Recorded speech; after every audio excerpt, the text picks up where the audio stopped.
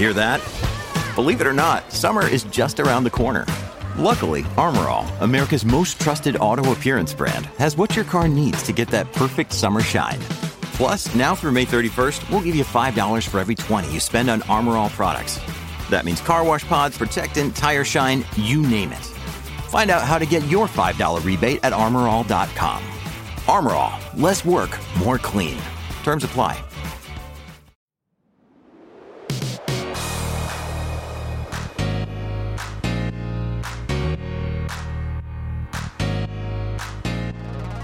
Welcome to the podcast that is always up to speed with Formula One. This is Mark Daly, Mark Hamilton, coming to you from the Race Weekend Studios in beautiful Vancouver, British Columbia. We're now just hours away from Free Practice 1 in Mexico City. We have 5 Grand Prix left. This championship is going down to the wire. My friend, how the heck are you? I am doing good, sir. We are on the cusp of another weekend, a race weekend nonetheless, and happy Diwali to all of you who are celebrating Diwali today. It's, well, almost over, but it's been a good time. You know, I'm lucky to work in a company with lots of Indian people, so we were full-on party mode today and a catered lunch to boot. So it's been a very, very good day. I'm buoyant, I guess you could say, is the correct way to explain my mood. Somewhat weirdly.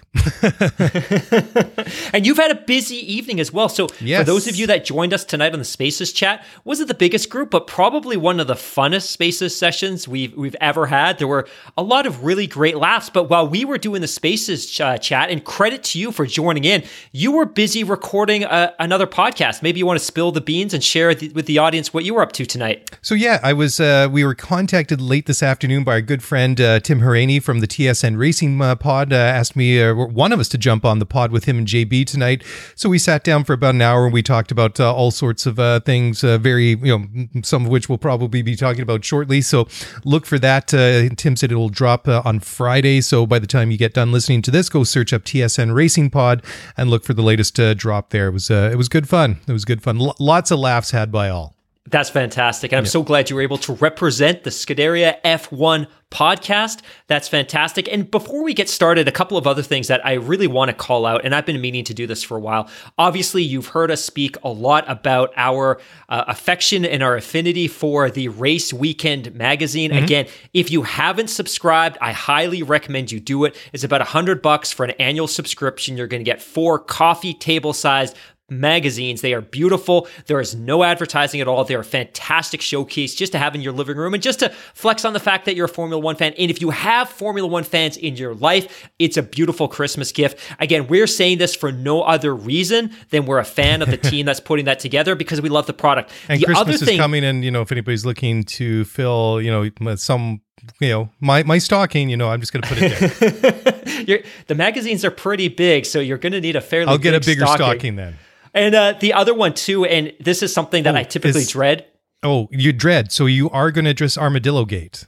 Oh my God, no. So I was specifically not going to bring that up. And it's funny because now reflecting back over the course of the last week, it's probably not something I should have brought up on the podcast, but I was so confident that you were going to be like, I don't know what that is. I've heard the word before, but you knew specifically what it is. That it's that shelled bally type creature. And I literally thought it was a species of horse.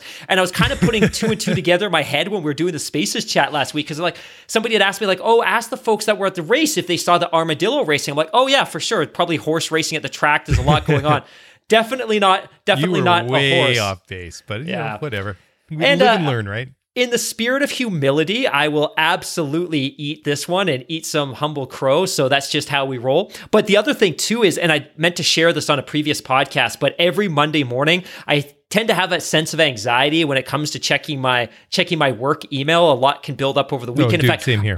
A lot of the time, though, and I don't know if you do the same thing, I'll typically take a couple hours on a Sunday evening just to kind of carve through some of the mail that's building up, just to take some of the edge off. But now I actually get excited for Mondays because in my mailbox, I get a copy of the Engine Failure newsletter that is published by friend of the show, Lily Herman. And I highly, highly recommend everybody subscribe. It's completely free and it's super fun. And it's really just a deep dive into the lighter, funner side of Formula Formula One. So if you don't want to hear somebody kind of rehash a collision or a crash on the course, but you want to get into the lighter side of F1 relationships and fashion and just the personality of the drivers and the personnel within the paddocks, awesome newsletter. I tweeted it out earlier this week. I'll tweet it out again, but just in the spirit of promoting and encouraging more people to create fun Formula One content that we can all enjoy. I just wanted to give a couple of shout outs from the top. But my friend, we've got some stories to get into. So I'll pass the mic back over to you and let you kick this shindig off. Okay, well, let's take a look at a couple of these ones. I thought some of the stats that you'd pulled out for this show, I thought was really kind of cool. But before we do that, actually, I think that this one is kind of fun. And we talked about this with Tim and JB a little bit earlier too. But Danny Rick was on the Ellen DeGeneres show this week, which is kind of funny too, because as JB so rightly pointed out that she was going on, I just discovered Formula One, I've been binging it, I've been watching through all these things, and he was like, hang on, hold up, back up, but wasn't Lewis on your show like 3-4 years ago, and you were like asking him way back then, like 3-4 years ago, what's a pit stop, what's all these so no, I'm not calling Ellen out, I'm just it was a bit of a funny moment, but I didn't see the clip. I just want to know, does anybody know, did Danny convince Ellen to partake in a shoey? I mean, just putting it out there. So admittedly, I have not seen this segment. And I have this thing where I take fun things and I just put them off into the future. Like I have to earn it. So I'm planning to watch it tomorrow after work. That's kind of my reward for the end of a long week. A nice cold, refreshing Coke Zero and an episode of Ellen with Daniel Ricciardo. That's my Friday evening all set, but I haven't seen it. But if anyone's seen it and you've got some thoughts, please post them in the Twitter feed or in the live chat here. We'll definitely share them. Awesome.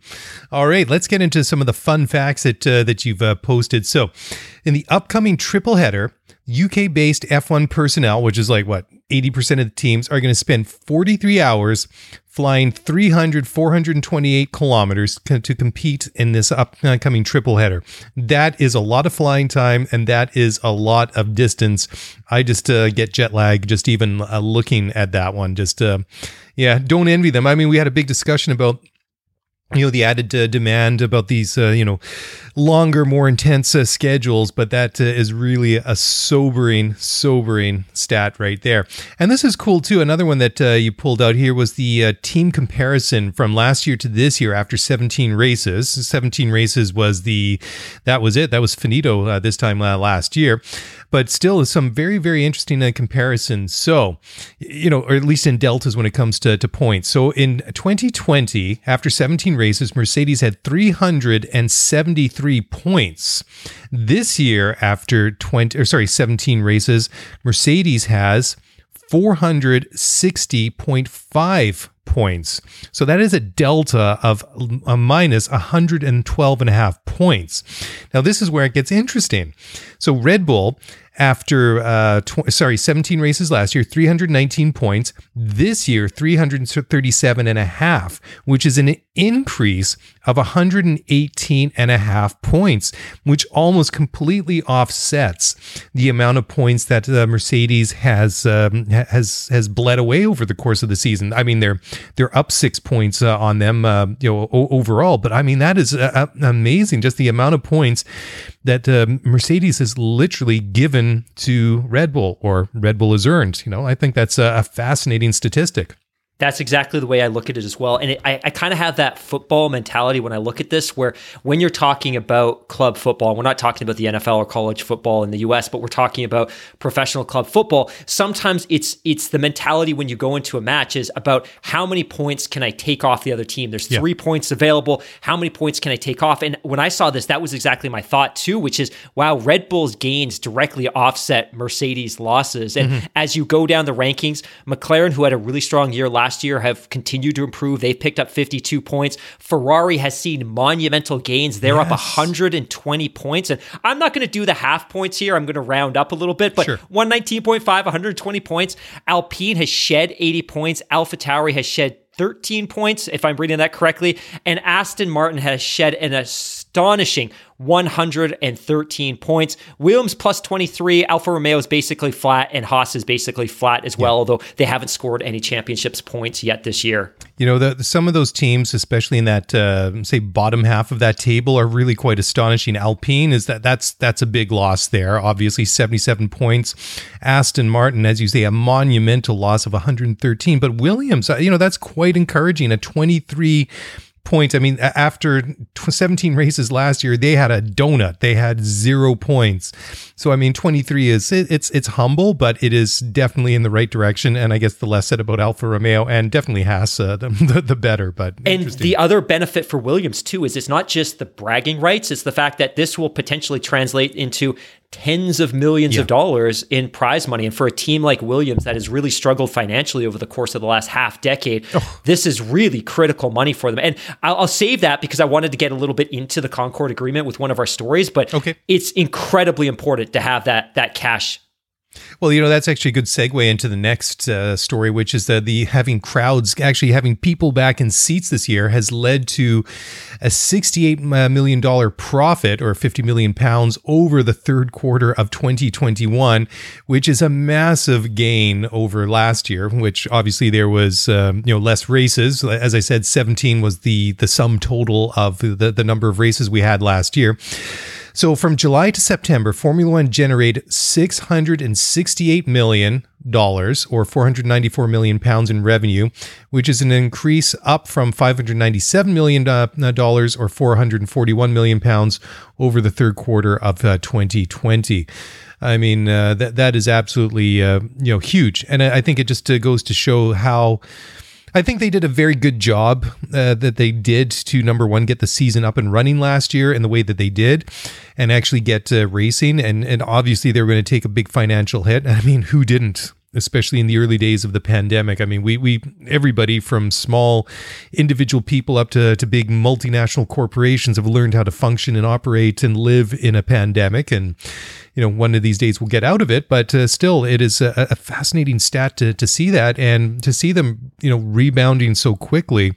I just can't help but shake the feeling that if Bernie was still around, that Formula One would be in such a worse off position than they are right now. Yeah, that's one of those stories that I think people will ask or talk about around the bonfire for years to come, which is, where would F1 be today if it was still being controlled by Bernie? How would F1 have managed the pandemic if it was being run by Bernie Ecclestone? Yep. And ultimately, I give... And I say that a lot, so I got to stop saying ultimately because I say it a lot. But I think F1, Liberty, the FIA, the teams, the drivers, they did a fantastic job to put on a 17-race calendar last year. 100%, yeah. I think it's really important to backtrack a little bit too and just remind our listeners that F1, the body itself, generates revenue principally through three different channels. They generate revenue through sponsorships, they generate revenue through race sanctioning fees, and they generate revenue through TV revenue. Last year, most of those revenue streams were hugely compromised. A lot of their sponsorship agreements were torn up or they had to renegotiate on the fly, so they brought in less sponsorship money. Last year, they earned almost nothing from race sanctioning fees. And the reason they couldn't earn anything from race sanctioning fees last year was because the race organizers couldn't sell tickets because of COVID. So ultimately, F1 was basically staging these races for free just to get them on TV. So principally, the only real revenue outside of a compromised sponsorship intake was the revenue that they earned from the TV money. So ultimately, staging a 17 calendar race last year was critical for Formula One's bottom line because they required that financial bloodline to get through the pandemic because they weren't earning. Now, the good news this year is sponsorship has come roaring back. TV revenue is in a great place because we're in the midst of a 22 race calendar. And then finally, because the race organizers are able to sell tickets and we're seeing sold out races everywhere at this point, Formula One's maximizing and optimizing the amount of revenue that they're able to earn through race sanctioning. So F1's back in a great place, and I'm going to be really curious to see what the 2-year comp is like.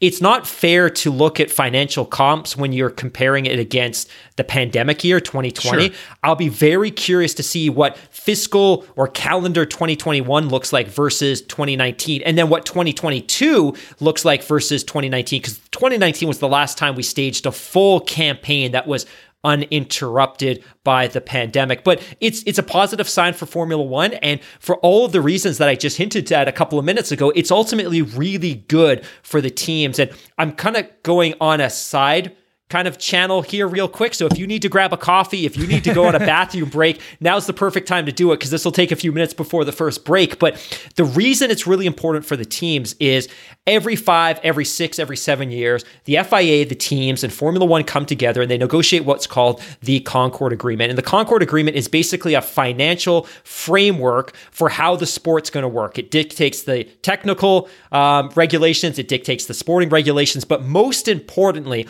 it determines how the money that's earned by F1 is distributed. So ultimately, Formula One's going to keep a chunk of that change. That's their cash. That's how they see value. That's why they're in this business. But a big chunk of the operating income of Formula One is distributed to the teams. Now, historically, these Concord agreements were very, very, very beneficial to the top teams, and they weren't particularly equitable to some of the smaller teams. So when the most recent Concord agreement was renegotiated in 2020, which is now in effect from 2021 to 2025, it completely overhauled the way that prize money was distributed. So in the past, Ferrari, for instance, would get a very significant chunk of change, and we're talking the tens of millions of dollars, just for showing up, just for coming out to winter testing. Here's a check for $50 million or whatever it was, just for being Ferrari because you've been in the championship from the very beginning. Mm-hmm. And then a number of other teams would get heritage payments. They would get championships fees. They would also get a check just for showing up to Formula One. And now the balance of the money was distributed in two ways. There were column 1 payments, which were, hey, look, every team is going to get a specific slice of the revenue.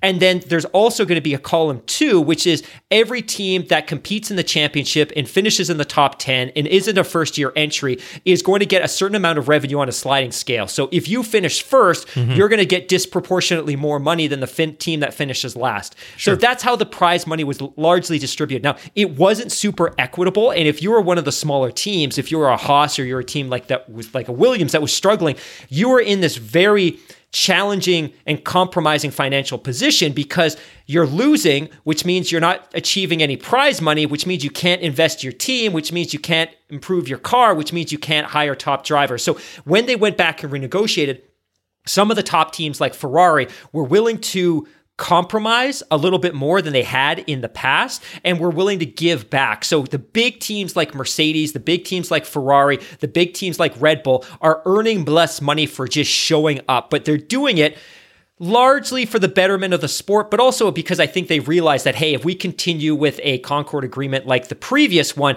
we may be a 6-team championship at some point in the near future. So the way it works now is Ferrari still does get that one-time special fee, that one-time special payment. It's just significantly less than it would have been in the past. So Ferrari, Here's your check. There's also a certain amount of prize money. 20% of the earnings that the sport makes above $650 million are split up amongst prior championship teams and any teams that have recently finished in the top 3. But the vast majority of the income, 85% of all of the income for the sport is now distributed amongst the teams more equitably. So a smaller team is going to earn significantly more money than they would have before, even if they're bottom of the standing. So to give you an example, 14% of the prize money goes to the first place team, 13 to second, 12 to third, 11 to fourth, 10 to fifth, 9.6 to sixth, 8.7 to seventh, 7.8 to eighth, 6.9 to ninth, and 6% to the 10th place finisher. This distribution, or this delta between the top earners and the bottom earners, has been significantly tightened up versus where it was before, where it may have been 2 or 3 or 4 times greater before. The other final big piece that was achieved with the current Concord agreement was that the teams agreed, the FIA agreed, Formula One agreed that any new entries that came into Formula One would have to pay a minimum of $200 million to come onto the grid. Now, for that team, the good news is that, hey, you're going to be able to earn prize money from the first year, but it's a way of doing two things. One, it convinces other teams that, hey, it's probably a good thing to have another team because we're going to get to split $200 million of that money because that $200 million is going to be distributed amongst the teams. But the other thing it does is it establishes a baseline value for a Formula One team. Because what Formula One's saying is, hey, if you want to join F1, it's a minimum of $200 million. Think of it as an expansion fee to join our club. So all of a sudden, it meant that the minimum value of any existing Formula One team was at least $200 million. Because if you want to start a team, well, it's $200 million that you just have to hand over to Formula One. But then you need to build a factory. And then you have to hire personnel. And then you have to develop IP. That's significantly more expensive than just maybe buying a team. So it also immediately boosted and protected the value of all the existing teams. So I know that's a long roundabout way of kind of explaining it, but just understand that F1 is in a good financial position, but it's also a much more equitable position for the smaller teams who are going to earn I would say proportionately more despite finishing lower in the championship than they would have had before. And over time, especially when you talk about the inclusion of a cost cap, it should create more competitive parity. So long way, I'm done, I promise. Well, before we go into a break here, I'm just going to add a quick quote from Formula One CEO Stefano Domenicali, who said, quote, Formula One is firing on all cylinders and producing results on the track for our fans and partners and our investors. We already know that the 2021 season will be one for the ages, with a fierce battle up and down the grid and among the constructors. We have seen the results with the fans at the track and with engagement across all platforms. We look forward to the next races in Mexico and Brazil before concluding the season with 3 races in the Middle East, which will complete a record 22-race calendar in 2021, and we are already focused on setting a new record in 2022 with our 23-race calendar, end quote. So he's obviously humble, flexing, boasting a little bit there, and proud of what they're doing. Anyways, time for a quick break, and when we come back on the other side, we're going to talk about everybody's favorite driver. And if you said Bottas, nope, you're George Russell, wrong. Nope, one more. Up. Okay, because I was going to say 3 strikes and you're out. So anyways, Kevin Magnussen. Close. Okay, but still not quite. Anyways, time for a quick break. Don't go away. We'll be back in just one moment. Passion, drive, and patience. The formula for winning championships is also what keeps your ride or die alive. eBay Motors has everything you need to maintain your vehicle and level it up to peak performance. Superchargers, roof racks, exhaust kits, LED headlights, and more. Whether you're into speed, power, or style, eBay Motors has you covered. With over 122 million parts for your number one ride or die, you'll always find exactly what you're looking for. And with eBay Guaranteed Fit, your part is guaranteed to fit your ride every time or your money back. Because with eBay Motors, you're burning rubber, not cash.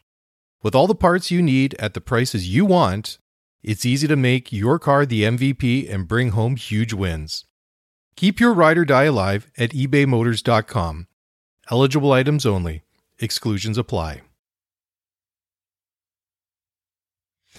Okay, and welcome back to the show. And well, no, I'm not going to give you full points. I'm going to give you half points because you said K-Mag. Oh, I hate points. Half points. I mean, bad answers get bad points. So there you go. Anyways, bad races give half points too. There we go. That's more appropriate and fitting with the situation.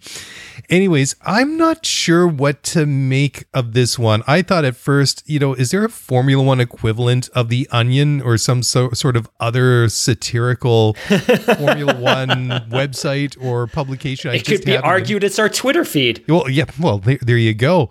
But this one is Nikita Mazepin says he's hoping to earn an offer from a better team. I mean, I'm just going to tell you right now, I'm filing under the I just can't even section of my file here. I don't think I've got a lot to add. I posted this on our Twitter feed and the thread went crazy pretty quickly, and I didn't really notice until I came and opened up my phone at lunch when I was taking a quick break and I saw all the notifications about this one. But that was very much the response of a lot of the folks that were responding, which was, is this guy for real? He is without a shadow of a doubt. And I'm not trying to be juvenile. I'm not trying to be super negative, but it's pretty clear that he's the least capable driver on the grid. And we talk oftentimes about, hey, look, this is a pay driver. Maybe he wouldn't be there if all things were equal, but he's clearly the worst driver. He's clearly got some behavioral issues, which he's demonstrated throughout the junior ranks and even in the championship.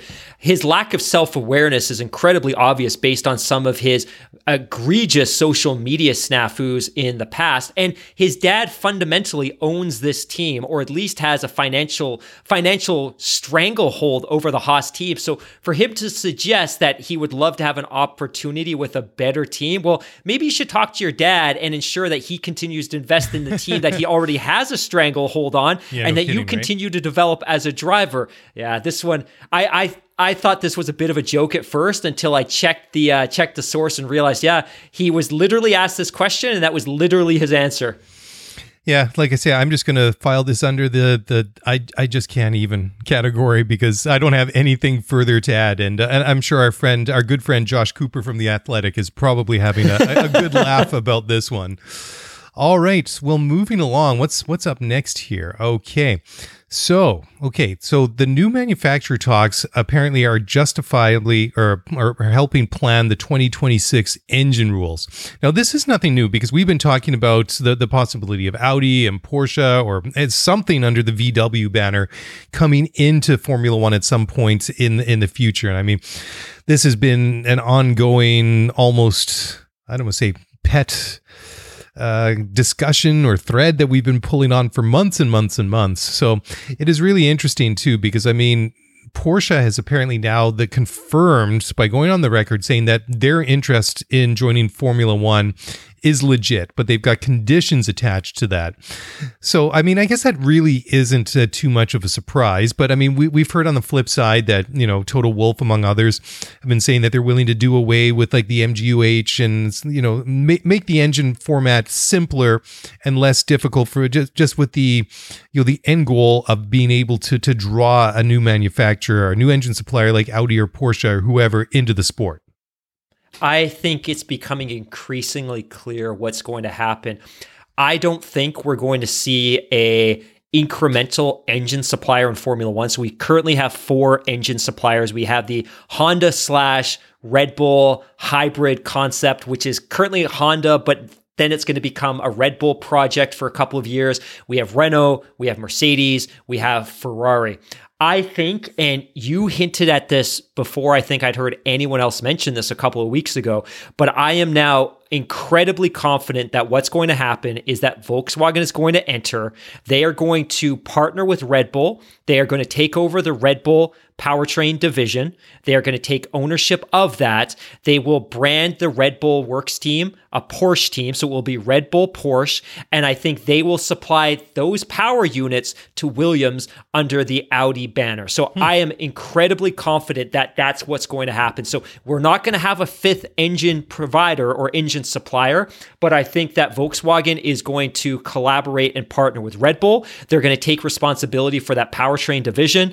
They will feed Porsche power units into AlphaTauri and into Red Bull, and I'm very confident they will feed those same engine units or power units into Williams, and they'll be branded as Audi. Because I think what is incredibly clear here is Volkswagen wants to get involved with 2 of their banners. It's clear it's going to be Porsche and it's clear it's going to be Audi. But there's absolutely no scenario in the world in which they stand up 2 separate engine factories to develop competing power units. But you have a team that is in the process of standing up their own power unit division. And the other thing to remember here too is we know that until 2025, that Red Bull team is going to be using a power unit that was fundamentally designed by Honda. At this point, it's just maintaining. At the end of the season, the power unit formula is frozen. It's locked in place until at least the end of 2025, maybe 2026. Red Bull's not going to be developing on that. They're basically going to be maintaining that formula.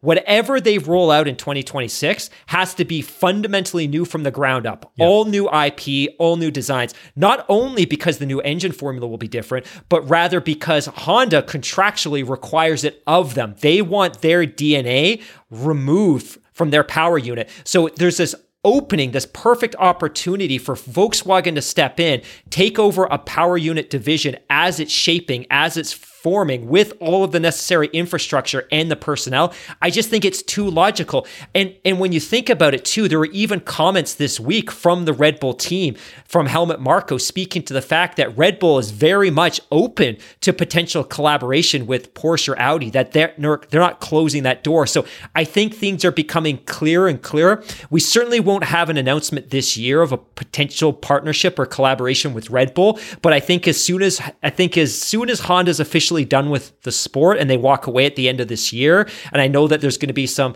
technical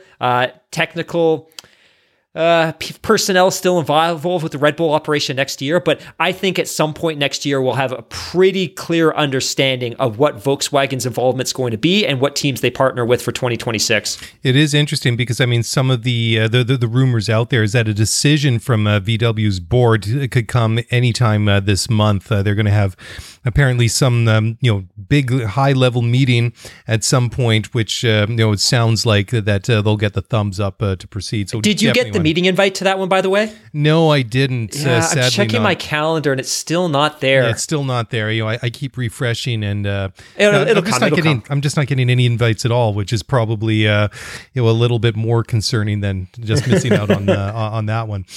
Okay, so we've discussed that one quite a bit. So let's move along to the next. I just can't get over this whole Nikita Mazepin thing here. It's kind of thrown me off. I know it's throwing you off. I should, when I was putting together the agenda for this podcast, I probably should have buried that one at the end so it was less disruptive. And it's probably good for everyone to listening at home to kind of understand what the arrangements are with this podcast. So Daly does all the actual work. All the work associated with this podcast, negotiating with sponsors, loading this content into cyberspace, editing the podcast, producing it, layering in the music. He does all of it. I have two very simple responsibilities. Well, really three. One, show up and look like I'm not homeless, which I barely managed to do since I've been wearing the same hoodie for every podcast since last November. Two, try to look after the social media account and not alienate people because you've given me a list of things I'm allowed to say. And then three, dear God, Mark, just put together an agenda for every podcast. And I usually get that to you 20 to 30 minutes before we're good to go. So you have no ability to prep because I don't give you the opportunity. But for anyone that's ever been listening, Daly does all the actual heavy lifting. And I'm the talent. I just show up, sit behind the anchor desk, throw out a couple of opinions, and then go to bed while you sit down for 3 hours to edit the show. Yeah, I guess I should have said, maybe I should just retract that statement that I made. The technical stuff. Yeah, that's fun. I like doing that. I know it sucks, my friend. I did 50 episodes on the previous F1 podcast. It sucks. You get used to it though, but all good. Okay. So the next one is a kind of a build on for what we were just talking about. And this is Jost Capito, the team principal at Williams, who says that the team must be ready for new partnerships and, they must be open to it, but they don't want to become somebody else's B team. And I think that mentality has very much been, quite, I wouldn't say obvious, but I think there's been signs of it recently, especially with this whole, I don't want to say saga, but this whole episode that they went through in signing Alex Albon instead of taking Nick de Vries, the Mercedes driver, and really kind of standing up to the pressure of Mercedes, that it was almost an expectation, almost a given that Nick would end up in that second Williams car alongside Nick Latifi for 2022.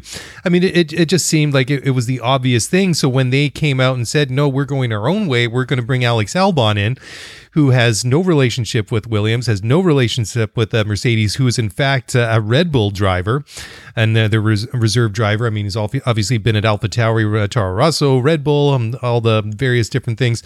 So that I think really set the tone. So I think this is really, really cool. And Jost had to say, quote, "We think about the next 10 years. We are looking, how does Formula One look like in the 30s? And then based on this, we break this down. What does this mean for the next 5 years? What does this mean for the next 2 years? And what does it mean until the end of 21? There are different ways, and when you have to see what kind of opportunities come up, and then you have to the flexibility to move in one direction or another. You can only do that if you have a proper plan. If you have a 10-year plan, you can have the flexibility short term as long as you know where you finally want to end up. There are always different ways, and from time to time, you have to decide which kind of way you want to take to achieve the overall goal. There is not one right and the other, there's not one way right and the other is wrong, end quote. And again, I think this is a real indication of the leadership and just the way that this new management team and this new structure under the that was brought in by the Dorilton Capital Group when they took over the team last year really is pushing this team in the right direction, is finally pushing them into the 21st century.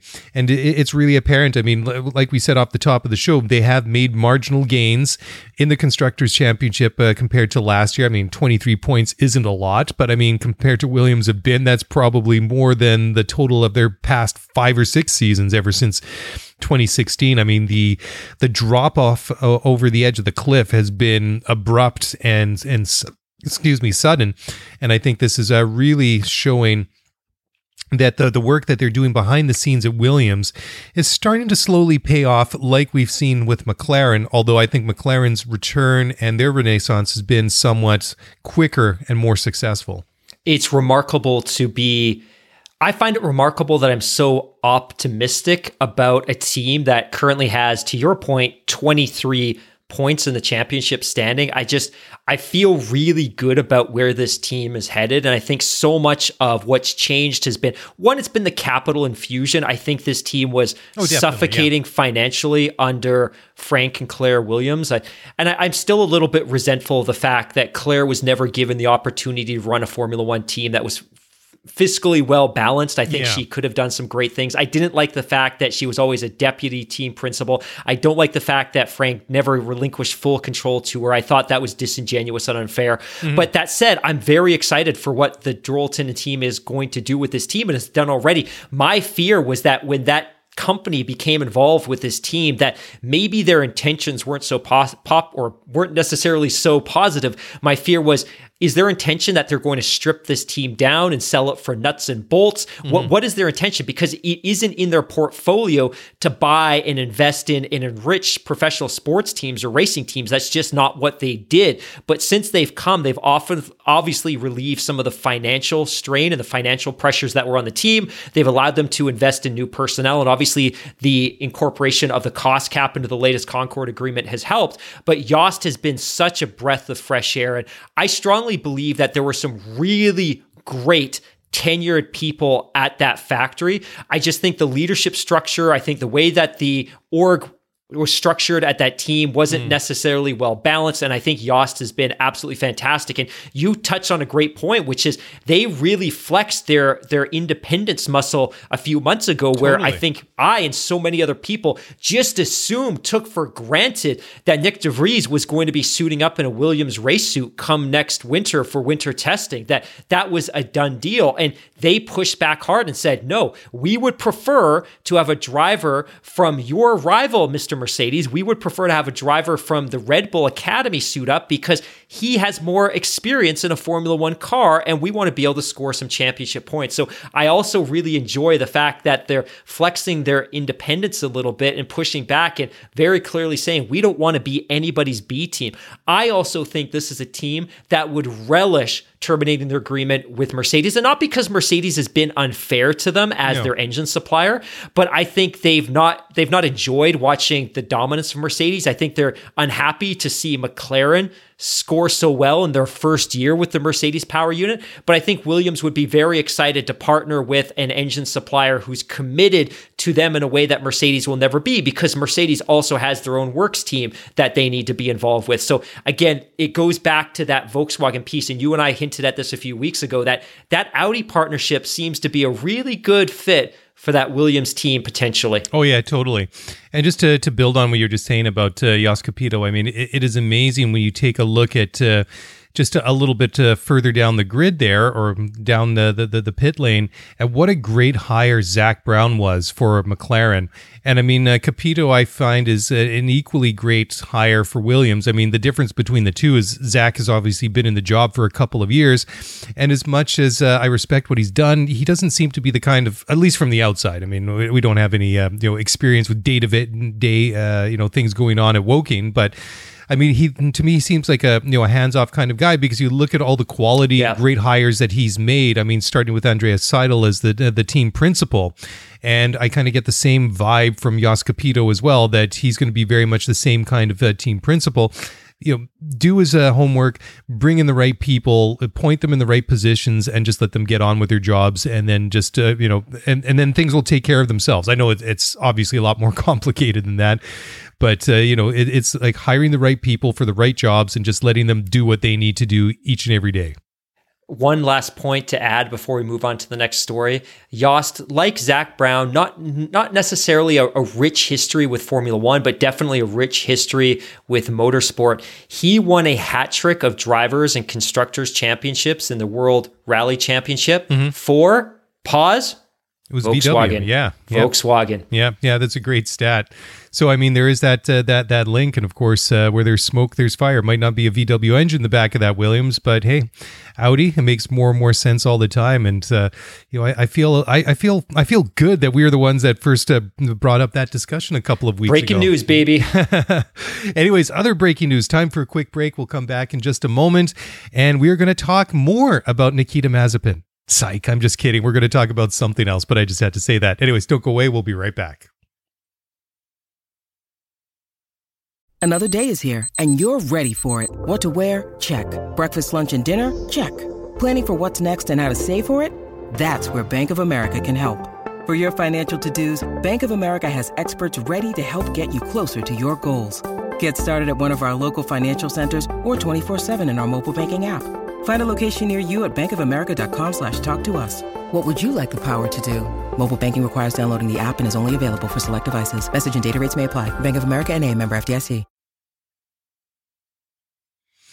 All right, well, welcome back to the podcast. It is always up to speed with Formula One. Mark and Mark here, breaking down the latest Formula One news. And I kind of wanted to jump ahead on this one a little bit. And well, we'll come back to this in a minute, but I wanted to talk a little bit now about Andretti Motorsport and the whole fact that this deal with Sauber didn't go through. I mean, Michael Andretti saying earlier today on Thursday that it wasn't all down to money. I mean, the price tag, if you look at some of it, was maybe $250 million. In other circles, it was up to and perhaps even more than 600 million euros. But apparently what it came down to was the fact that despite maybe taking an 80% stake in ownership, that the big sticking point was that Sauber was just not ready to hand over full control of the team. And I could see that, if you're Michael Andretti or Mario Andretti, that you're forking over all this cash. You're going to be bringing all these sponsors and everything like this. And, the existing owner is going to take all this money, but he's not going to relinquish ownership despite being a minority 20% stakeholder, which I think is kind of like narrow-minded. I think it's very short-sighted because you think that where all these teams, it just goes back to what we were talking about off the top of the show, where these teams are starting to go in terms of valuations and how much these teams are going to grow and become worth over the next several years or a decade or whatever it might be. It just seems, I know there's a lot of egos in Formula One, but to me, I think that if it just came down to the fact that Peter Sauber just didn't want to hand over control of his team, I mean, I get it, but still, that seems to be quite a mind blower to me. What do you think? Yeah, one of the things I'd read, and I'm super glad you brought up this topic, is as the negotiations got more and more serious and they advanced further and further, and the letter of intent came out and they started discussing how the financial transaction would look, it sounds as though the existing owner became more and more excited about the fact that he wasn't selling the team, but that he owned a Formula One team at all. And I don't know if you can relate, but it's kind of like that situation where you've got that thing and it's been collecting dust for years and your partner keeps telling you, you've got to get it out of here. You got to sell it. You got to sell it. So you're like, okay, you put it on Craigslist, you go and pull it out and you start dusting it off. And you're like, this is actually pretty cool. Like, why don't I use this? Why has it been in my closet for 3 years? I think that may be a little bit of what happened here, which is the owner became more and more apprehensive as the conversations advanced, because I think he may have realized he had a jewel tucked away in his closet this entire time that he'd been underinvesting in. And I think maybe he got a little bit excited about it. And then all of a sudden, the offer became less and less compelling as the days went on and on and on. And maybe it was less that he was willing to sell, but he wanted to retain some degree of control. And I think ultimately it just got to a point in the negotiations where he realized he didn't want to sell it at all. At least least that's what's been reported, especially in the German press. But I think there's probably some shred of truth to that as the negotiations progressed, he began to better and better appreciate that he had this asset that's only going to accelerate in value over the coming years. And maybe it's something that he wants to better invest in now and better enjoy. Maybe it was just a tactic on their behalf that, if you really want to like take this team off of my hands, you're really going to have to. Exactly. So who knows? Exactly. But I thought that it was interesting nonetheless that it supposedly came down to the fact that he didn't want to fully relinquish, control of the team. So the next one is Toto Wolff has a warning for any future manufacturer coming into to Formula One, and of course we were just talking about the possibility of Audi and Porsche coming in and partnering with Williams and Red Bull reportedly. Anyways, Toto said that basically that even with rules and regulations that should be friendly to any potential OEMs that want to come into the sport, they should be prepared to put the work in, because they're not going to be, or they shouldn't be expecting instant success, which would be a little bit of naivety on their behalf. Anyways, Toto had to say, quote, "It's great we have strong OEMs that are showing an interest in coming into our sport. Obviously, none of these major car companies want to come in and face a situation where they're highly uncompetitive. It's a fine balance we need to get right in order to attract newcomers as power unit manufacturers. We need to have the systems in place that mitigate these very big risks. On the other side, Formula One is the Champions League. Nobody can expect to enter the Champions League for the first time and go straight to the final and go home with the biggest trophy. Everybody had to fight for their way up the order to eventually win races and championships. We've been there for a long time, invested a lot of money, sweat, blood, and terrible resorts in order to get us where we are." End quote. So, excuse me. I think that is a very, sensible and logical quote from Toto, because, I mean, as much as we sit back here and talk about them and how much all this phenomenal run of success and domination that Mercedes has enjoyed since 2014, it didn't start out that way. Sure, they took over an existing team. They bought out Ross Brawn's Brawn GP in 2010, whatever it was, rebranded it as a Mercedes Works team, but they weren't anything to really get excited about for those first couple of years. But they really had their eye on the transition in 2014 to the V6 turbo hybrid era that came into effect that year. They worked around that, and the rest is basically history. I mean, but what, like Toto says, it didn't come easy. It came at a cost, and it wasn't that something that happened overnight. I think this is a very fair caution to any OEM or manufacturer that wishes to get involved with Formula One. And what I don't think he's trying to do is scare people away, but I think he's just trying to level set expectations that We've seen OEMs and manufacturers enter Formula One in the past and disappear. We saw Toyota had an extremely high profile bid to join Formula One, and they joined with a big splash. They kind of paddled about for a couple of years endlessly without any meaningful success, and they exited the sport right around the time of the global financial crisis. Honda had a works team. In fact, Honda had two teams heading into 2009, and they left the sport at the end of 2008, which opened up the opportunity for Ross Brawn to take over a team, although that's certainly not what he was looking for, only to come back and then leave again. Mm-hmm. And of course, we've had other teams. BMW partnered with Williams at one point. BMW took over Sauber and then sold it back to Sauber. We saw Subaru try to get involved with a flat boxer 12, V12 back in the 1980s. Like, we've seen manufacturers come in thinking that this is something that we can do, only to realize that, wow, this is incredibly difficult, despite the fact that our company is worth billions of dollars and we sell millions of road cars. Developing a competitive Formula One car is actually really challenging. And I think your point of comparison with Mercedes is perfectly apt, that, hey, they stepped in 2010, I guess, would have been their first year as a manufacturer. They worked great in 2010, 11, 12. They started showing some competitiveness. 13, they scored a couple of Grand Prix wins, but it really wasn't until they reset the regulations in 2014 with the turbo hybrids that they became successful. So I think his point is, hey, we want you to come, but you need to understand there could be a 5, 7, 10-year runway before you can be competitive. And if you think you can come in and be a competitive in 1 or 2 years, you need to recalibrate your expectations, and you need to make sure that your board of directors back in Berlin or Tokyo or Detroit, wherever it is, you need to make sure that they understand that the runway here is long and that we may not be successful quickly. Now, the cost cap, all of these other pieces should make it easier, because you're not going to come in now and compete with a Mercedes and a Ferrari who have unlimited budgets. All of the teams are working within the confines of a much more conservative economic structure. But that said, if you get your philosophy wrong, that's not necessarily something you can unwind in a month or 2 months. It might take a year of engineering to undo a simple mistake. So I think his point here is perfectly fair. Yeah, totally. I mean, you make a great point as well. I mean, what with the cost cap coming in, I mean, we're sliding down to eventually to $130 million per year, whatever it is.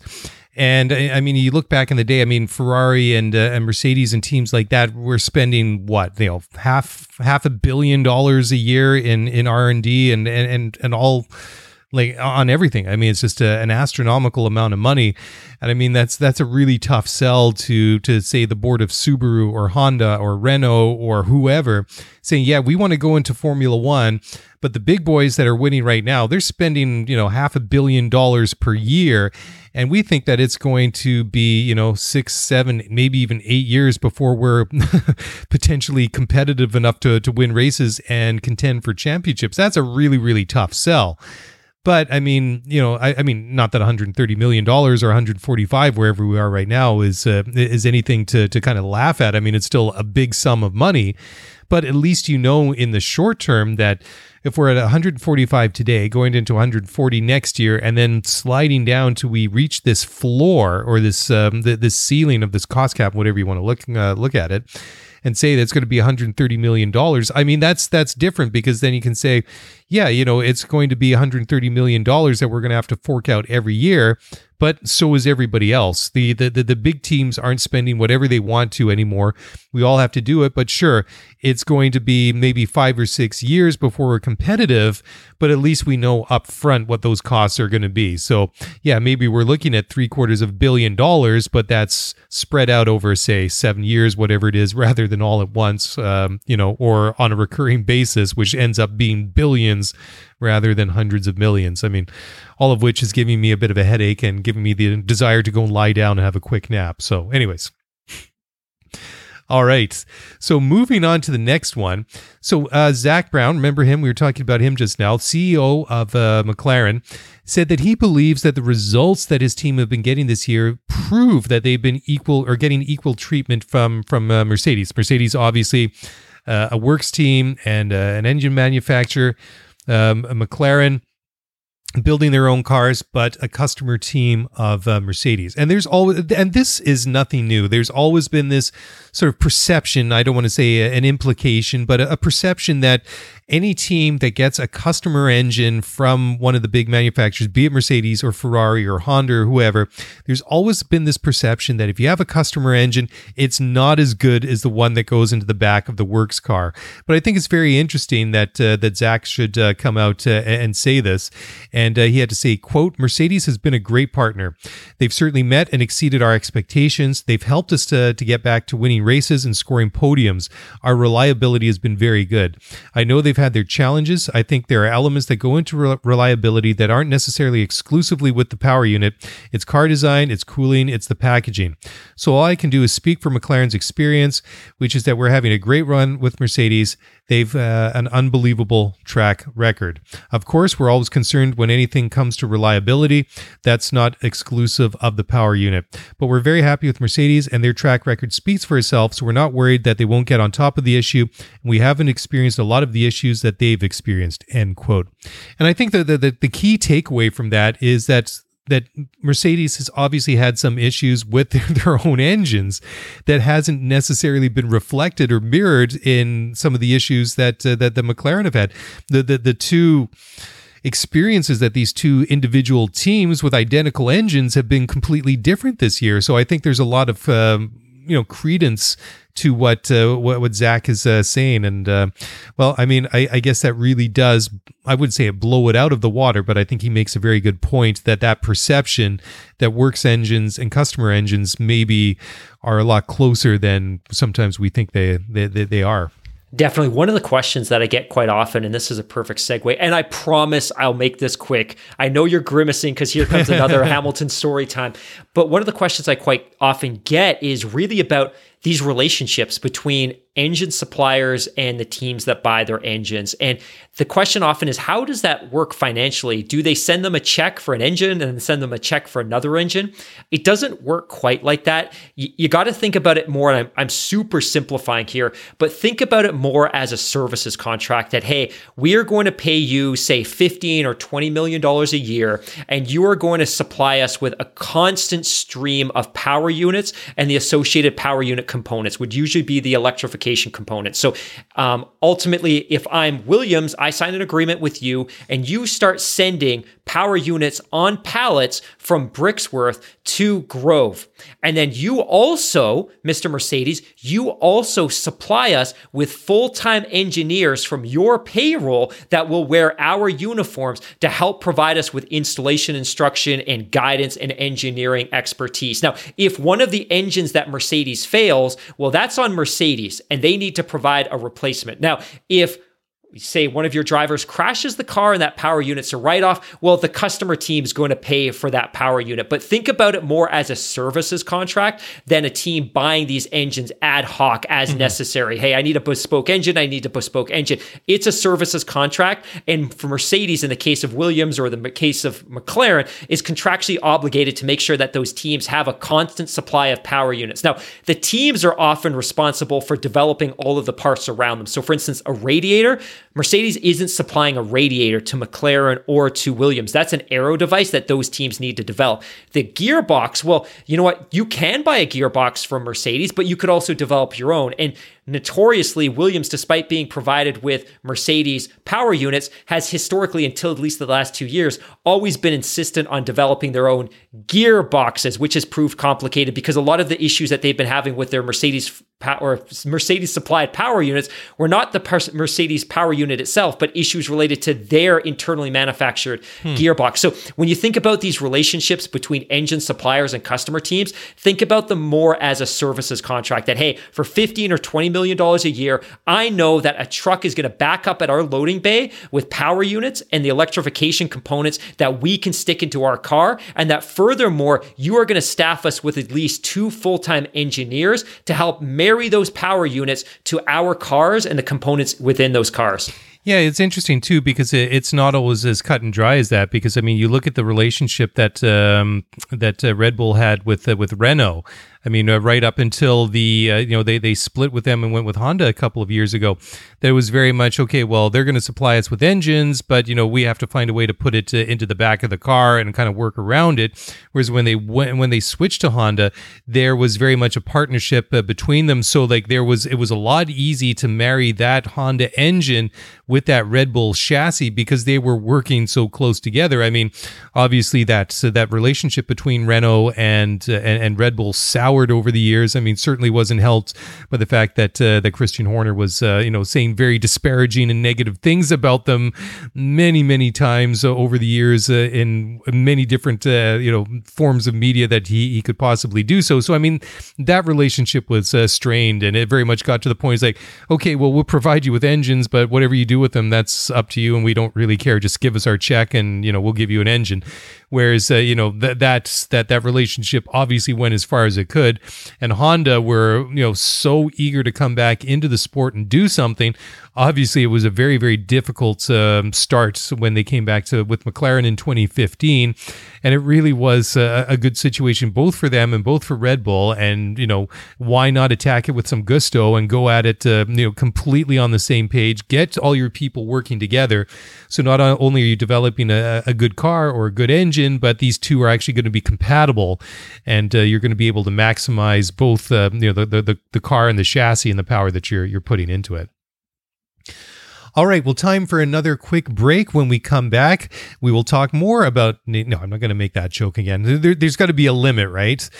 And I won't make any more armadillo references because at this point, that's just cruel. So cruel to the armadillos or to me? I just want to be clear. Yeah, maybe more to you than to the armadillos. We probably we should leave them out of it at this point as well. Anyways, time for a quick break. When we come back, we'll talk about something. I'll figure it out during the break, so don't go away. We'll be right back.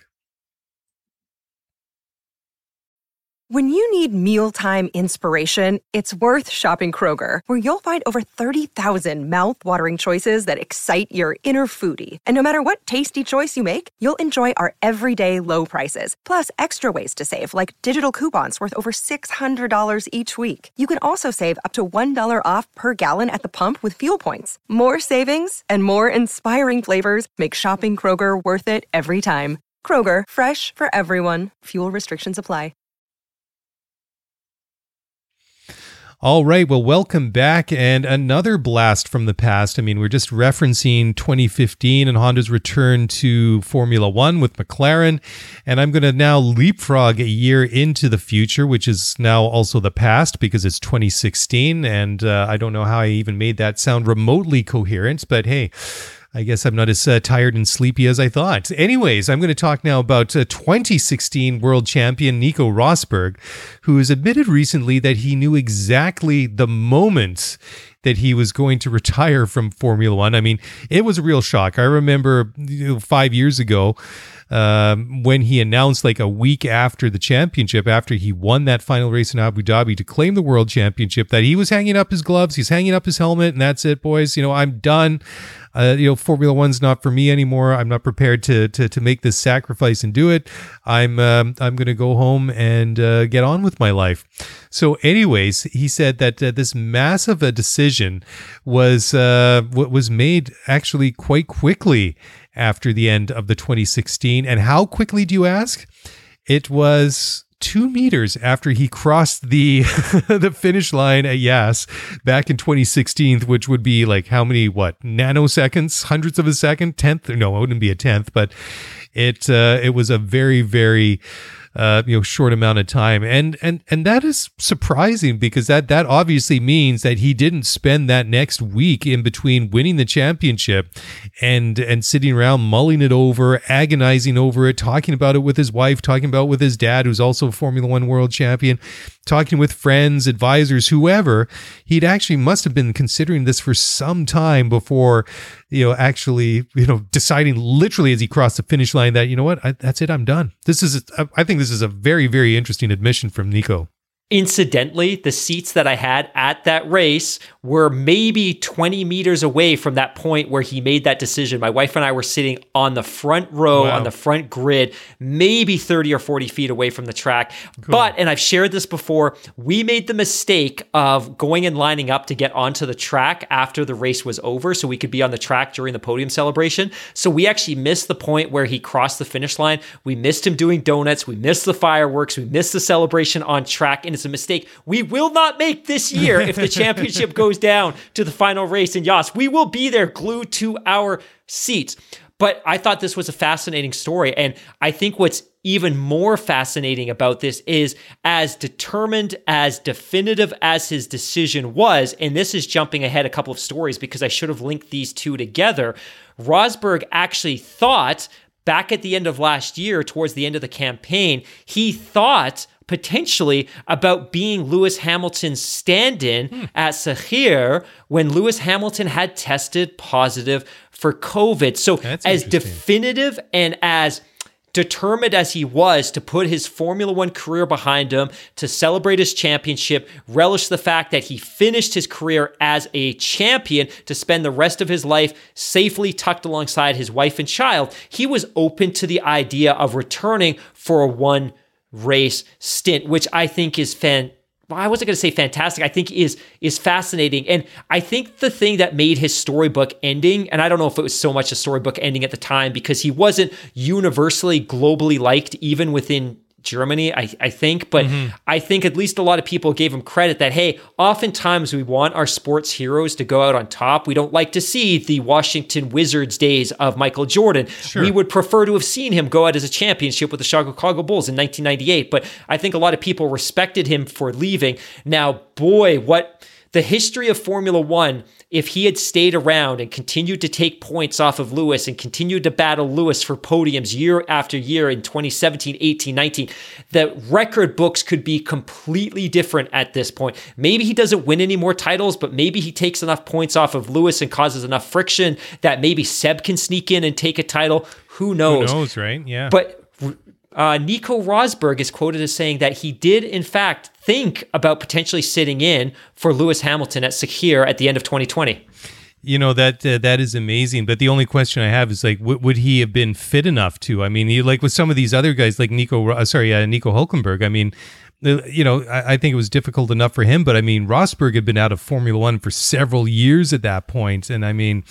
And he's quoted specifically at that saying, I would definitely have considered picking up the phone, he told Jenson Button on Jenson's YouTube channel, but I physically would not have been able to. No way. I would not manage more than 2 laps with that car. My arms would solidify rock solid. My fingers, I wouldn't be able to hold the steering wheel any more than 2 laps. There you go. Not to speak of the neck falling between my legs when I'm braking, because I wouldn't be able to hold my head up. You know, the G-forces on those things, the challenge and the development you need on all your specific muscles, your arms, your legs, it's all very on the edge. So physically, there was never any chance, but I was thinking about it. So I find that fascinating that almost 5 years after his retirement, after winning a championship, that he was potentially open to a one-race stint in Lewis's car, of all things. Yeah, I wonder how Lewis would have felt about that. Or yeah, if Lewis wasn't happy having Russell in his car. Or I wonder if that relationship is maybe mellowed a little bit, but I don't really recall hearing any stories that these two have met up to try and, you know, bury the hatchet and let bygones be bygones. But yeah, you know, it's funny. I mean, Nico isn't really a stranger to Formula One. I mean, he's shown up on the broadcast a number of times over the years. I mean, he's obviously taken good care of himself. He still looks like he's in pretty good shape.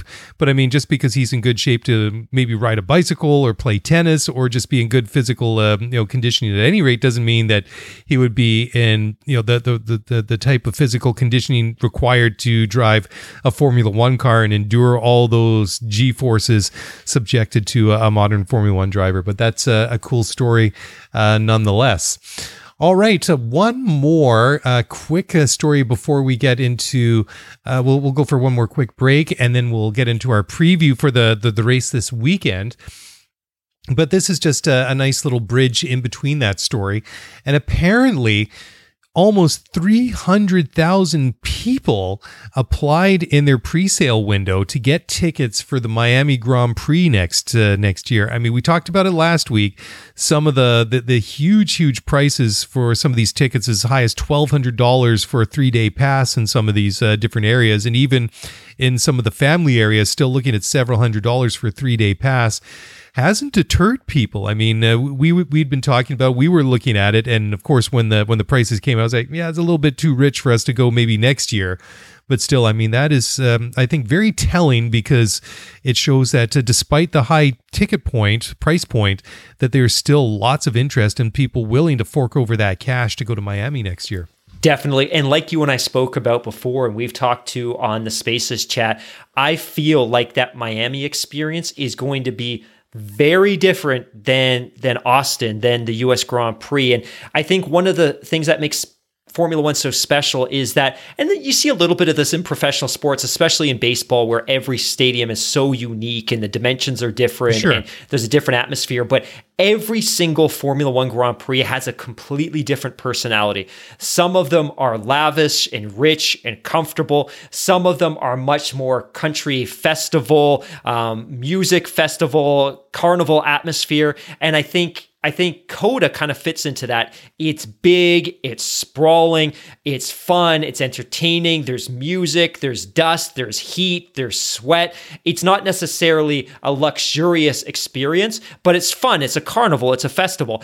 I think Miami's taking completely the opposite approach. There's no general admission, at least not at this point. All of the tickets are going to be in lavish grandstands, and so much of the ticket allocation is going to be for paddock passes and for hospitality. Mm-hmm. It is definitely going to cater to not that there isn't going to be any overlap, but it's definitely catering to a different demographic potentially than COTA did. And I think, like you and I have mentioned a couple of times, as we've talked on the Spaces chats, and Meg was a big advocate of this in all fairness, but for a lot of fans that I think were hoping to go to Miami and realize that maybe they've been outpriced and that ultimately there just aren't tickets available. And then they look at Montreal and realize, well, Montreal is really sold out for 2022 because they're carrying over the tickets from 2021 because the event didn't happen. There's some value in starting to look at Europe. And if you haven't considered it before, if you've never been to Europe, look at Spa, look at Silverstone, look at Monza. There are some phenomenal world-class racetracks over there. It's an atmosphere and experience like you've never had before, even if you've been to COTA, but every track has a different personality. And I feel like the Miami group, Stephen Ross, the Miami Dolphins, I think they're looking to build an experience closer to Yas or Monaco than to Silverstone, Spa, or COTA. Yeah, I mean, my takeaway on what the vibe is going to be like in Miami compared to, say, COTA is COTA is very much barbecue and beer, whereas Miami's going to be like caviar and champagne kind of thing, right? So, I mean, I'm kind of more of a barbecue kind of, t-shirt and flip-flop kind of guy. So I think I probably fit in a little bit better at COTA. But, if I can clean my act up, I wouldn't say no to going to Miami either. Anyway, so let's take a quick break here. We come back, we'll start closing down the show. But before we do that, I got plenty to talk about, including a preview of the race this weekend. So don't go away. We will be right back.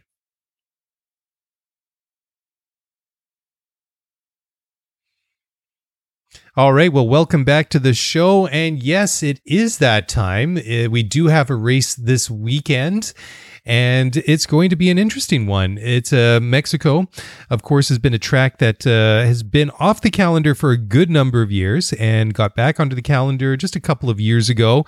Obviously, we didn't have a Mexican Grand Prix in 2020 because of the pandemic. But before that, out of the previous 3 races, 2 were won by Max Verstappen and Red Bull. The other one was won by Lewis Hamilton and Mercedes.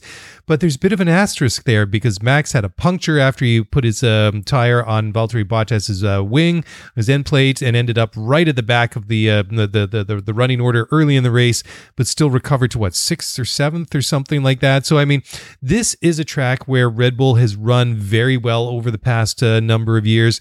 It's obviously the altitude in Mexico City is going to be a factor. It's higher up.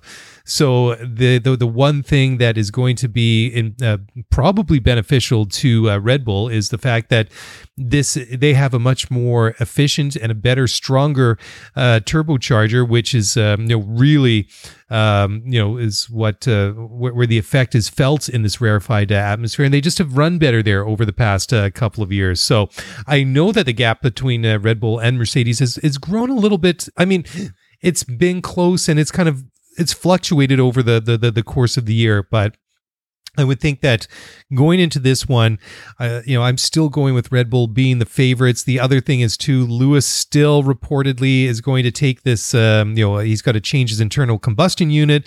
And depending whether or not he changed that ice or not, then he's going to have a 5 grid place penalty. And we all know that this is going to be confirmed as soon as we finish recording this podcast, because that's what happens each and every week. So that is definitely a possibility, but I don't know. I'm going with Red Bull on this one. I think that Max has been strong recently. I think that Sergio has been strong recently.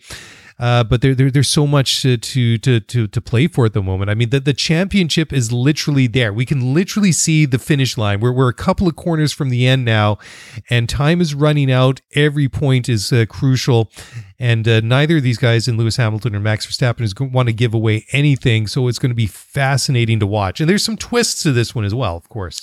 A twist says in 21 corners on this 4.3 kilometer track in the southeast corner of Mexico City. There you like go. How well I kind done. of squeezed that in. Yeah, brilliant. It's sir. my extensive decades long experience on public radio. But no, this is a track that I thoroughly enjoy. We went back to Mexico City in 2015 after, probably a 22, 23 year gap. In the previous incarnation of the track from 86 to 92, we saw some absolute legends win here. Nigel Mansell's won here. Alain Prost has won here. Riccardo Patrici's won here, Ayrton Senna, Gerhard Berger. And then in 2015, we returned in the second year of the turbo hybrid era. Rosberg won, Lewis has won here twice, and Max Verstappen has won here twice. And like you said, he's had some misfortune as well. For me, one of the biggest takeaways from this track is, obviously, it's at extremely high altitude. I don't think there's another track on the calendar that's run at these type of altitudes. And I think if you look at the technical nature and the composition of the Mercedes car, I don't think it's that their power unit is necessarily ill-equipped for the high altitude, but I think they have historically put emphasis on their aero design at the expense of cooling. And I think at a high altitude like Mexico City, it could spell complications for their turbocharger and for their engine, because cool air is so critically important to that turbocharger formula. So my sense is, if I had to put a prediction out there, that if Max Verstappen qualifies well, I don't necessarily see any reason why he can't win this race. And if he does start in pole, I think it's going to be incredibly difficult for Lewis to find an edge in this race. Now, that said, if it finishes 1-2, the championship is still very much to fight for. I mean, there'll be a 20-point gap, but there'll still be 4 races left and anything can happen. But there's absolutely no circumstance where Lewis can afford to finish anything less than a single place behind Max. And again, the championship won't be decided in Brazil. It's not going to be decided in Jeddah. It's probably still going to come down to the final couple of races. But Mercedes badly needs this victory. They need to close up that gap. They need to get within 6 points of Max Verstappen in the Drivers' Championship, and they certainly can't afford to hemorrhage any more points in the Constructors' Championship. But like you said, everything's still to play for. And even if you put aside the Mercedes, the Red Bull battle, and the Max-Lewis battle, we've also got this really intriguing battle that we talked about in the Spaces chat tonight between Ferrari and between McLaren. And that battle, to me, at this stage is still equally as entertaining, not least of which because I so boastfully predicted that Ferrari was going to have a real surge in the second half of the season because of their power unit upgrades, and they were probably going to finish third. And third place versus fourth could potentially be worth $20 million, maybe $25 million of prize money. And for McLaren, a team that has been financially compromised the last few years and has relied heavily on the sovereign wealth funds of some of the states in the Gulf to continue to operate as they have, that's really important. And for Ferrari, a team that had really tempered expectations coming into the season, I think they would love to have the bragging rights of finishing third going into the new era formula. But I'm super excited for this race. I love the layout. I absolutely adore the stadium section. It's tight. Cool. Mistakes can cost you in a big way. I think in 2019 in qualifying in Q3, we saw Valtteri make a mistake near the finish line, which ultimately almost wrote off that car and put him at a significant disadvantage going into the Grand Prix because his mechanics had to work overnight to put that car back together again. But it's a track that punishes mistakes. It's at high altitude. It's going to be very, very hot. I think this is a track, and I think the conditions are going to play into Red Bull's hands. Yeah, it certainly looks that way. I mean, if you just look at some of the stats here and let's first of all look at the tires. Pirelli are bringing their mid-range of their tire lineup, the C2 hard, C3 mediums, and C4 softs. And you already snuck in some stats about the track. It is indeed 4.3 kilometers long, or 2.67 miles, a 303.35 kilometer race distance, or 189.74 miles, 71 laps. The last time we were here in 2019, it was Charles Leclerc on pole for Ferrari, and Charles setting a time of 1:15.024. The podium back in 2019 was Hamilton, Vettel, and Bottas. The fastest lap of the race was set by Mr. Leclerc. His fastest lap then in 2019 was a 1:19.232. Now, I one of the things I think that was really interesting that you brought up there was the fact that Max is leading the championship now. It's 12, 13 points or something like that.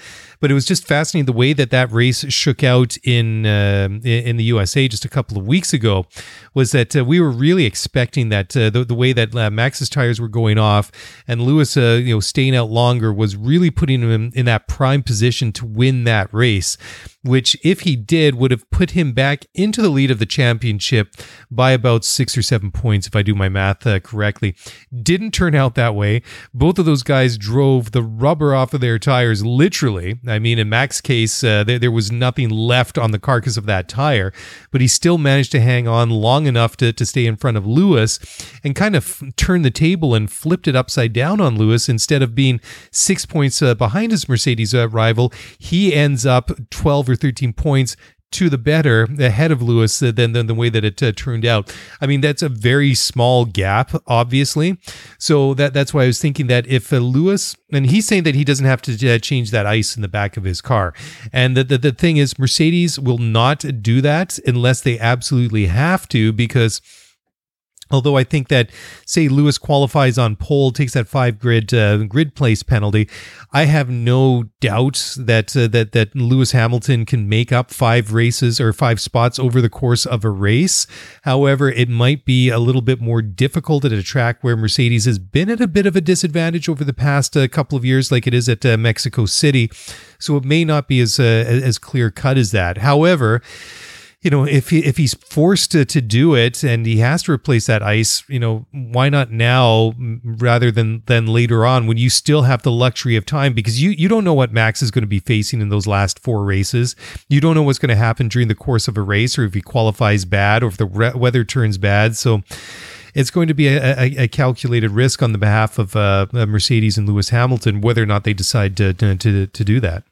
Yeah, I think I agree with a lot of what you're saying, and I'm just trying to shape up in my head what the rest of the calendar looks like. So we go into Austin, we get a 2-week break, and I think that race was maybe a surprise for Red Bull. I think maybe they were resigned to the fact that, especially with the way that Lewis got that great start in the first corner, that maybe they got away with one there and they ended up putting 6 points between the drivers instead of losing potentially 6 points and the championship pretty much being even. We go into Mexico City. This is going to be followed up quickly by Brazil. Yep. Then we fly into the Middle East and we've got Qatar, which is going to be unknown quantities, right? Because none of these guys have driven a Formula One car on that track in a meaningful way. It's a very tight track. It's very technical. It was designed for motorcycles. So I think that's a bit of an unknown quantity. We go into Jeddah. Jeddah is a long, extremely fast track, but it's going to have brand new tire that has absolutely no rubber meshed into it. So that aggregate could potentially be ready to tear these tires apart. And then the other challenge too is Jeddah's on the water, on the Red Sea. It's going to be incredibly hot. It's going to be incredibly humid. It's going to be very dusty because the track will be just reaching completion. And then when we complete there, a week later, we're off to Abu Dhabi. And Abu Dhabi is going to have a unique twist this year because they've reprofiled 2 corners and they've introduced a banked corner. So if you look at the balance of the championship, there's some unpredictability. And Brazil, well, it's a track we know, but the weather could be inclemental. We never know. We've seen rain there many, many times. I think this is a very important race weekend for Mercedes, but even if it doesn't go to plan and maybe Max wins and Lewis is finished 3rd, I just think there's an awful lot of championship left because there's a ton of unpredictability. Max doesn't know Lusail. Max doesn't know Jeddah. Max doesn't know the current Yas configuration, but at the same time, neither does Lewis. So I think my point is that we've stressed this forever. With 5 Grand Prix left, with 4 Grand Prix left, this championship is very, very, very, very tight. And unless Lewis DNFs or unless Max DNFs, I think this championship is still completely wide open. But if I'm Mercedes as well, and I think we talked about this 2 Grand Prix ago, 3 Grand Prix ago, maybe make that ice change now. Do it now. To me, it just makes more sense to do it now when there's still so much championship left. Yeah, you know, and the worst case scenario for Lewis obviously is if he DNFs and Max wins, because then obviously he opens up a very, very big lead in the championship.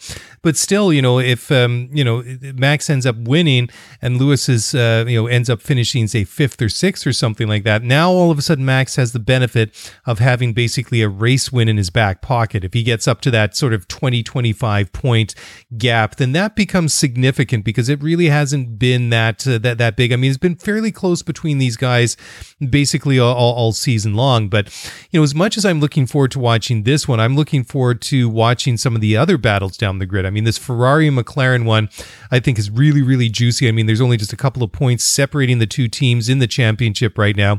I think that Carlos Sainz and Charles Leclerc have had pretty decent, if maybe somewhat quiet campaigns this year. I mean, Ricciardo obviously winning at Monza. We all know about Lando. go. I mean, they, like everybody else, they've had their good weekends and bad weekends, but the fact that Ferrari's delivered in a way that I don't think anybody expected this year has been a real surprise. And it'll be interesting too to see how this one really shakes out at the end of the year. I mean, I think when it comes down to it, I mean, both of these teams are going to be motivated to try and get that third place in the Constructors' Championship, but you just have to think that the sense of urgency is going to be there more for McLaren, because there's just that extra spots, you know, one place higher in the Constructors, all that extra prize money. So you have to feel that just due to the fact that this massive and historic team has fallen on such financial hard times, that has to be a bit of a factor in what they're doing. I mean, it might not be written up on the whiteboard in the boardroom at Woking, but it's certainly got to be in the equation somewhere. But on the flip side, I think that Ferrari has done a very good job this year and really been in a position that I don't think any of us really expected. And then what about some of the other teams? Do we have any hope here, Mark, over the next coming 5 races to finally see some glimmer of hope from Aston Martin, which was the sort of our pet team that we'd sort of adopted going into this year, obviously because of the Canadian connection, but the fact that it is Aston Martin, a historic mark back in Formula One for the first time in 60 plus years or something. And, they've really disappointed this year. Do you hold out any hope at this point that we might see something? I mean, form and results this year dictate otherwise. And by the look of that sort of pained expression on your face, that you're probably going to say, no, I'm not expecting anything good to come from Aston at all. Well, we mentioned it right off the top of the show when we were talking about the discrepancy in the delta in points that teams have earned relative to the year before. We talked about the fact that, hey, Red Bull surged. They're 113 points ahead of where they were last year, 118 points, where Mercedes has shed 118 points. And I think we can justifiably say that that's basically been an exchange, right? That Red Bull's taken a lot of those points off of Mercedes. But I think the team that we both would have probably put money on as being a contender for third place in the championship this year, especially after they finished a narrow 4th last year, would have been Aston Martin. And so far they're sitting 6th in the championship, 7th in the championship. They've shed, 112 championship points from the previous season. So much. It's huge. Lawrence has done such a great job rebuilding that team and investing in new infrastructure. And I can't imagine he's even remotely satisfied with the performance. But I think at the same time, they probably recognize that very little of what they're racing this year is going to be carried over to next year. Obviously, Sure. The power unit's going to be consistent because Mercedes will continue to supply them with power units as they will for the foreseeable future. But I think for Lawrence and his team, he's probably willing to write off this season and just invest in next year, knowing that, hey, next year's a fresh start. We're investing in the new aero, the new cars, the new chassis, the new design. It's all going to be a fresh start. But for the sake of that team and the leadership within that organization, I think they need to see a bounce back, because by any measure, this year was a very significant disappointment. And maybe you could also argue that last year was very much a success because they came into that season with that highly controversial pink Mercedes. They'd really leaned into the aero design of the Mercedes, and that really benefited them last year. But this year, the fact that they had borrowed so heavily from the Mercedes aero philosophy bit them in the same way that had bit Mercedes. But Mercedes, in some remarkable ways, had really been able to recover a lot of the performance that they'd lost from the aero regulation changes. But Aston Martin just hasn't been able to do so. And it's either because they've been ill-equipped to do so, their personnel hasn't been able to make the modifications or the adjustments, or at some point during the season, they just realized that, hey, whatever resources that we have need to be invested in the 2022 car. We're just going to write off the 2021 season. Yeah, I totally agree with that one. I'm also going to be looking at Williams too over the last couple of races too. I mean, as we mentioned earlier in the show, just looking at the increase that they've had compared to where they've been over the past couple of years, I think it'll be a good indication of where this team is going. Of course, next year is completely up in the air, but is this? I think for me, it'll be a verification that good things are finally starting to happen with them, or in sort of, I guess, opposed to the fact that maybe it's been a bit of an extended run of fluky good luck. But I don't think so. I think that as we talked about a little bit earlier in the show, that they're doing plenty of good things there, and that things are finally turning around. So I'm going to put you on the spot now. I'm going to give you Max. I'm going Max too. I'm going podium Max, Lewis, and I'm going to go Checo in third. What did you make of those, some of the comments about Sergio Perez and the team orders and everything like that? Do you see any situation that if Sergio is leading and he's holding up Max, that he doesn't move over and let Max pass? I mean, regardless if he's leading his home Grand Prix or not? You made this point on the Spaces chat earlier tonight, and it resonated with me. No, I don't think so, but I also don't think Red Bull's going to need to ask him to move over. Yeah. I think, to your point, he's going to very quietly make room. I don't think Red Bull wants to have to or doesn't want to go on the radio and ask him to do that, simply because it would be fairly controversial, given that it's Sergio's home Grand Prix and it's the first time he's raced there in 2 years. And we know that he doesn't have a ton of seasons left in his career, but I don't think they're going to do that. I think that all of the potential situations will be clearly discussed before the race, and I think he knows what his role is. And I think earlier this week he'd also made a comment when questioned about this that, hey, we would just love to be in a position where that's even a conversation. But I don't think that they'll ask him. I think he'll just know to do it. Yeah. I mean, when you think about it too, that when it comes down to it, that if that situation was there and it looked like he was holding up Max and putting his race under threat, if Lewis was close behind him as well, you have to remember that this is a team that has had no I guess, hesitation in pulling the plug on a driver mid-season. So I don't think they're going to have any sentimental or warm, fuzzy feelings for Sergio to win his home Grand Prix when they can put him between Max and Lewis Hamilton and help Max in his title aspirations. But anyways, as you say, if that turns out for them, that will be a good discussion to have for the Red Bull team, should it come to pass. Anyways, that is all I've got. Looks to me that you've gone through your list as well. So I think this is time to actually wrap it up for once. We will be back on Sunday night to wrap this one up. And then, it's hard to believe that only 4 races remain after this week. This season, which seemed like it was going on and on forever, is starting to come to a close, and I'm not quite ready for that. Anyways, if you want to get in touch, by all means do so. Send us a tweet on Twitter. Join us in the Twitter Spaces chat every Thursday night, 6 p.m. Pacific, 9 p.m. Eastern. And give us an email at scuderiaf1pod@gmail.com. And that's it. That's a wrap. Enjoy your weekend. Enjoy the Mexican Grand Prix, and we'll talk to you again on Sunday night. Bye for now.